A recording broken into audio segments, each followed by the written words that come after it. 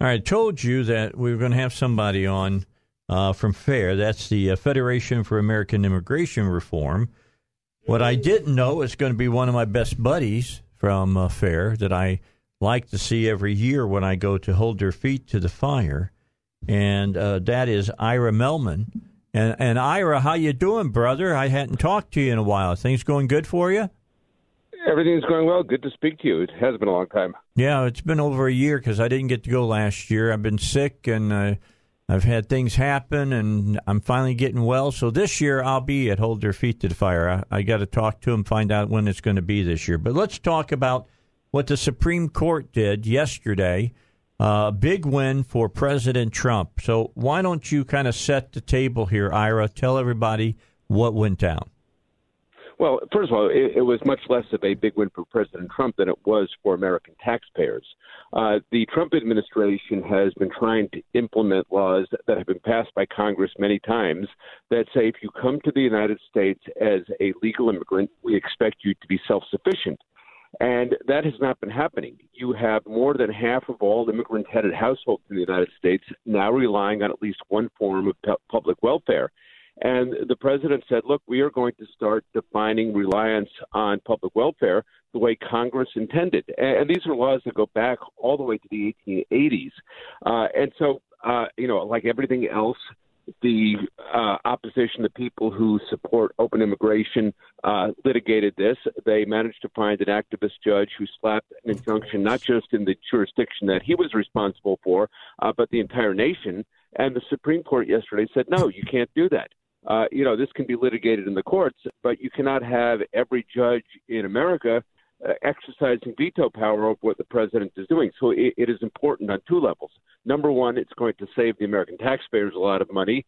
And number two, it has sent a message, at least Neil Gorsuch did in his opinion, that judges around the country simply can't exercise veto power over political matters. Well, it seems, this is Paul Calvert here, it seems that the courts have been pretty far out of control in that they've gotten this notion in their minds that these little tin-horn dictator judges can delete code. And I'm sorry, they need some accountability there. Well, the problem is, and Ira probably will agree, and I know, Carl, you would, is that you got a small-time judge somewhere that affects all of the United States with some kind of decision that they make. The judge is put in charge of one jurisdiction, and yet he issues an injunction that's nationwide. That can't be right. No, they have the power to deal with individual cases, just like juries have the power to nullify law in individual cases. I'm sorry, I don't believe they have constitutional authority to delete code or to repeal laws. And they have no problem finding a judge that will veto anything Trump does or anything a conservative president does. They can always find a judge because the vast majority of judges are attorneys, and the vast majority of attorneys are left-wing nut jobs. All right, so Ira, that's maybe a little exaggeration. Ira, this is my power panel, Ira. Just so you'll know, talk about the Immigration and Nationality Act. Well, the Immigration and Nationality Act governs how we run our immigration system. It does need some amending and updating, but it has been very, very clear for a long time that the law was intended to exclude people who are likely to become public charges. And when you have more than half of immigrant-headed households relying on public welfare, that's an indication that we are not enforcing the law. And, you're absolutely right. You do have these judges around the country, and the advocates for the immigrants know who those judges are. They always seem to wind up in their courtrooms. They know that the judge will slap an injunction on it, and that, quite frankly, is part of the strategy. In many cases, they don't expect to win these cases on the merits. What they're trying to do is run the clock. The longer they can delay implementation of these programs, the better off they are. They're hoping the clock runs out. They'll have a more friendly president to their point of view, and they'll move on from there. So that needs to stop. And Neil Gorsuch, in his concurring opinion yesterday, made it clear that this is not the way that the system was designed to work. Now, let's dig a little further into this. I don't know if you all have pushed the numbers around and come up. Do you have any idea how much money is on the American taxpayer over the years for immigrants or even illegal immigrants who have become public charges of our system of governance here in the United States. Have you guys got even a ballpark figure on that? Well, we've done some estimates on the costs of illegal immigration, and that I should add that includes their U.S.-born kids who are U.S. citizens under the current interpretation of the 14th Amendment, but Correct. would not be here if not for the fact that their parents were violating the law. And that number is about $135 billion every year. Every year? Every year, yeah. So these are recurring costs. Does that include public education? Yes.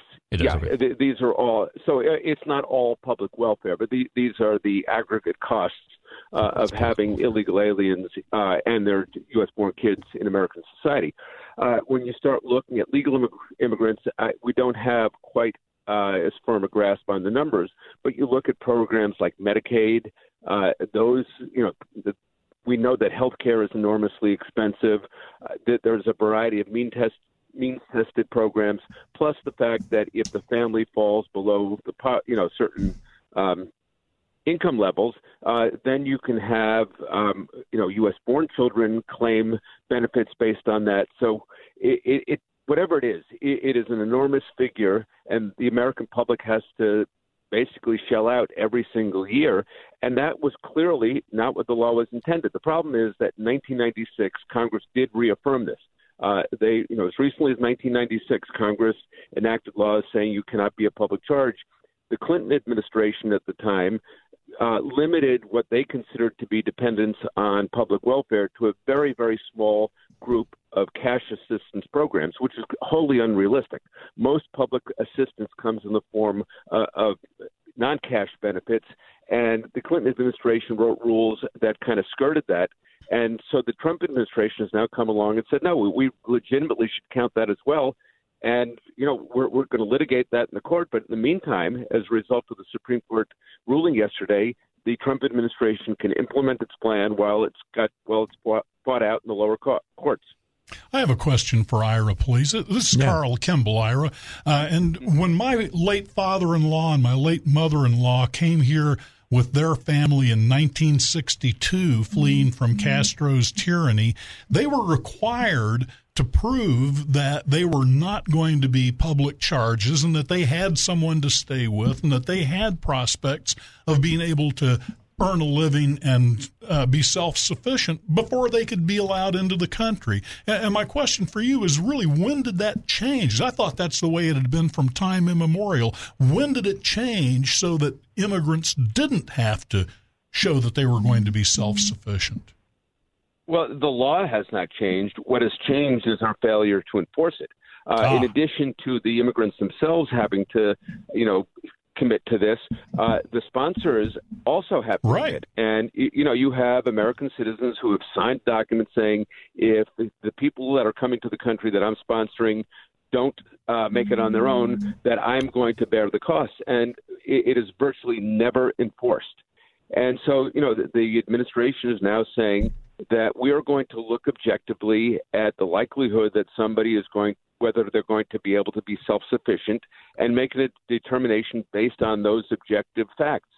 We can reasonably assume that somebody who does not have much education, has job skills that are not much in demand, are likely to wind up consuming all sorts of government benefits.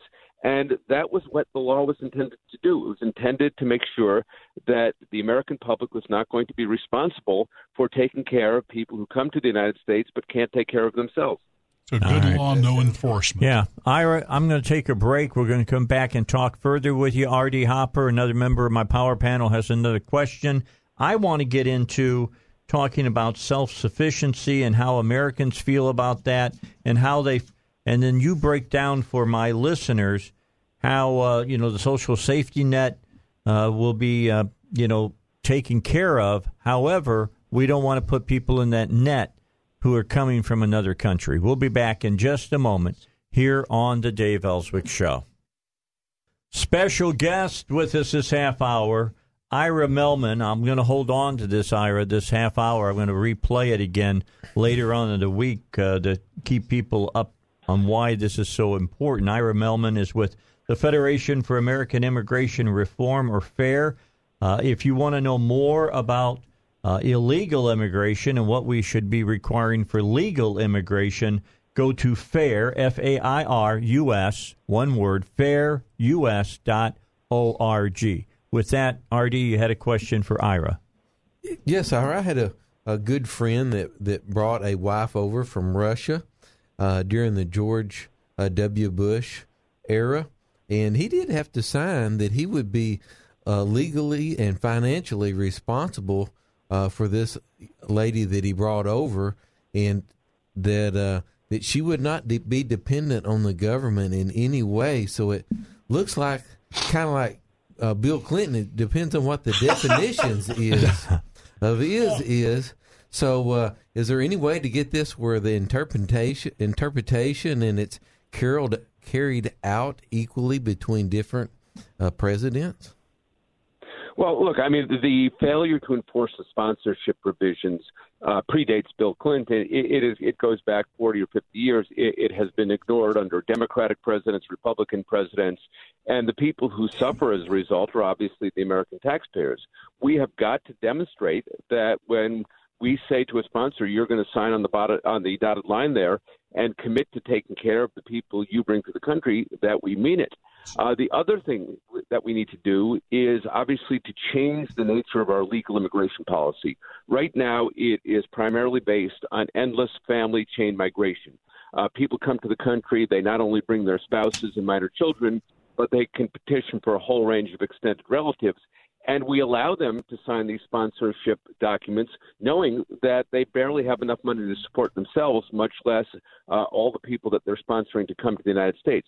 What we need is a merit-based immigration system. And by the way, your Senator Tom Cotton has a bill in Congress called the RAISE Act that would move us toward a merit-based immigration system where we would select people based on objective assessments of their ability to succeed in the United States. And that would go a long way towards solving this problem. So there are remedies out there, but they are being ignored. Mitch McConnell has shown no inclination to bring this bill to the floor. So, there are some good ideas out there, but the problem is our political system is taking advantage of them. All right, so good. Do me a favor, Ira, and let people know, the numbers, the percentages of how many households headed by an immigrant, how much welfare they're using, things of that nature. And then let's talk a little bit more about that merit-based immigration system raised that Tom Cotton wants to get in, but nobody, it doesn't seem like in either party, has the intestinal fortitude to pass. Well, the numbers that I've seen is somewhere in the neighborhood about 60% of immigrant-headed households rely on at least one form of welfare. That's ridiculous. And that obviously does. It is. It is absolutely ridiculous. That doesn't even include, we talk about things like public education and programs like that, which obviously, we massive welfare programs. Once they get here. But that is the way that the system has played out because we don't have a system in place that looks at people's likelihood to succeed or even takes into account the likelihood that the sponsor is going to be able to afford to honor his or her commitments. It's kind of pointless to go after somebody for money when we know they don't have it. Mm-hmm. So what we need is an overhaul of our immigration system. We need to enact legislation such as the RAISE Act that Tom Cotton has sponsored. But you've got to get Congress to buck the special interests that have been standing in the way. There are a lot of people who benefit from the status quo. They see that, the current flow provides them with low-cost labor, which is not the same as cheap labor. It's not cheap because somebody else is paying the bills, namely the American taxpayers. That's right. And that needs to change. All right. So with that, the thing that really struck me in when I was reading the information sent to me is that half of all immigrant-headed households include at least one person who uses Medicaid. How many immigrant-headed households do we have in the United States? Do we know? I don't know the precise number, but there is something in the order of about 47 million foreign-born residents of the United States. So, we're talking in the tens of millions probably. Okay, and so when people look and see how much Medicaid is costing this country, just take a moment, take a breath, in fact, to figure out that a lot of that is for immigrant families who came here and are living off of your money as well. Yeah, and that was not the way the system was designed to be. And, as recently, as I said, as 1996, Congress reaffirmed that. And then it was gutted in the regulation writing process. And what the Trump administration is now saying is that we have to go back to the intent of the law.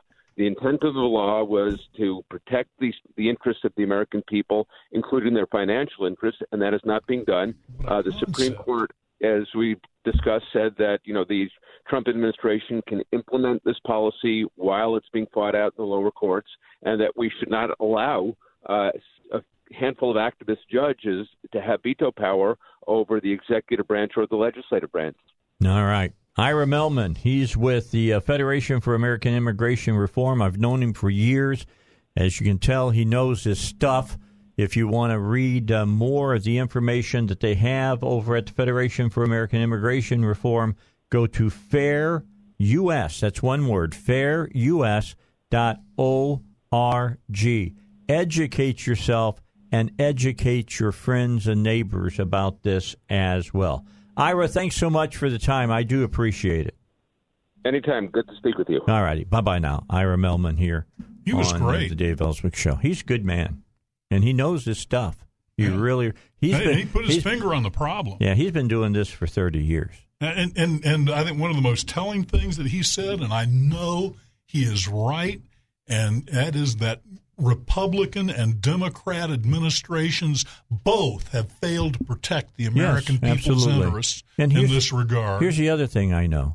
You cannot allow your borders to be swarmed by people from other countries if you have a social, quote, safety net for your citizenry, and allow them to be able to use it. Even if you don't have a social safety net, you can't afford that. This is exactly what happened to the Roman Empire. They lost control of their borders, and people that didn't have any interest in being assimilated into their culture swarmed across them and took over large swaths to live the way they wanted to, and they were lost to their civilization because they were overwhelmed by immigrants that came in with no controls whatsoever. That's what's happening. The hordes. That's what's happening with Texas with California. That's what's happening. Exactly. Yeah, it's harder for Mexicans to get into Texas than it is the Californians, and the Californians are doing more damage to Texas right now than the Mexicans are. We need to build the wall on the east side of California. Hey, that's what's happening in from England Lake Tahoe right now. all the way down to the Baja, right? That's what's happening in England. The final word here. Yeah, that's what's happening in England right now, and that's the reason you have Brexit, because they want to control their borders and control the destiny of their country. You're exactly right. And I don't know if it's not too late. It's too late in France. In France, the birth rate amongst French is so low that within, I think they said 50 years. Less than that. That'd be a majority Muslim? Yes, it'd be a majority Muslim country. We're within 10 years of Denmark, Holland, and Belgium becoming So get ready for the Muslim. spires to go up and to hear the call to prayers. It's going to happen. It's not going to be just in little areas. It's going to be over their whole countries. Yeah. And I know there's people saying, Dave, you just hate Muslims. No, it's not about hating Muslims. Do I not like their religion? You better believe I don't like their religion. It's evil. It has its own source of government and its own rules for government, but it's evil. and it does not fit the Constitution. And it's different from any other religion because it is a religion, it is an economic system, and it is a political system, and the religion requires that you have the economic and political systems too, and the religion allows you to lie to infidels in order to advance those goals. So they can make everybody capitulate which to is them. why you cannot have a believing Muslim who will be assimilable to American civilization. Because they'll say they are, but they're not. They're allowed to say. They're allowed to tell us that they're assimilated. I know. That's what I'm saying. And if you call yourself a Muslim and you don't believe in Muhammad's divinity, then they're perfectly fine. But if you believe that Muhammad was the perfect man and everything he said was so and everything in his holy book is so, then you can't be assimilated into American society because you've got a religious obligation to overthrow our Constitution and replace it with Sharia law. It's exactly right. All right. We're out of time. Thanks for inviting me, Dave. We stopped there just so you had something to go home and be really ticked off about. Right. It's the Dave Elswick Show. Hey, I'll be back with you tomorrow at 2 o'clock. It's a Wednesday edition. I don't know exactly who all my guests are going to be, except to tell you that Joe and Duck will be here, and we'll be having them join us at 4 o'clock. I got a lot of other things I'm sure we'll be talking about. RD, thank you so much for coming today. Enjoyed it, Dave. Thank you, Carl. Thanks for appreciate you having here. I will invite you in the morning. You'll just have to tell me you can't get up. And then, Paul, I'll see you next Monday. morning. And RD, I'll see you Monday as well. All right. Early, bright and Sounds fun. early. Always a pleasure to be with you, We'll get started next week for the power panel at 6 o'clock in the morning. So Dave Elswick Show, 101.1 FM, The Answer, and of course, we're the home of Rush Limbaugh.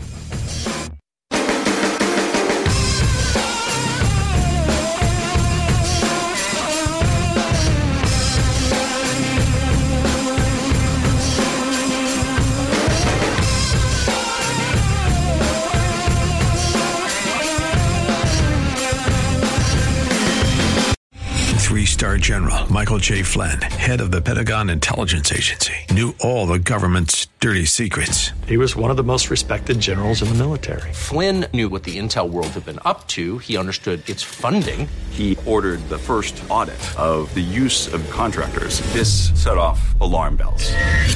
The explosive new documentary, Flynn, Deliver the Truth, Whatever the Cost, uncovers the facts behind this scandal. Flynn told the truth. He was the most dangerous person for Donald Trump to hire. I find out the worst enemy that I'm going to face in my life is right here in America. They took my assessment and they wanted me to change it. And I was like, I'm not changing it. They had to get rid of Flynn. With in-depth interviews, archival footage, and never-before-seen personal records of the man behind the headlines. I just felt like I was drowning. Flynn, Deliver the Truth, Whatever the Cost. Available now. Watch it today. Go to salemnow.com. salemnow.com.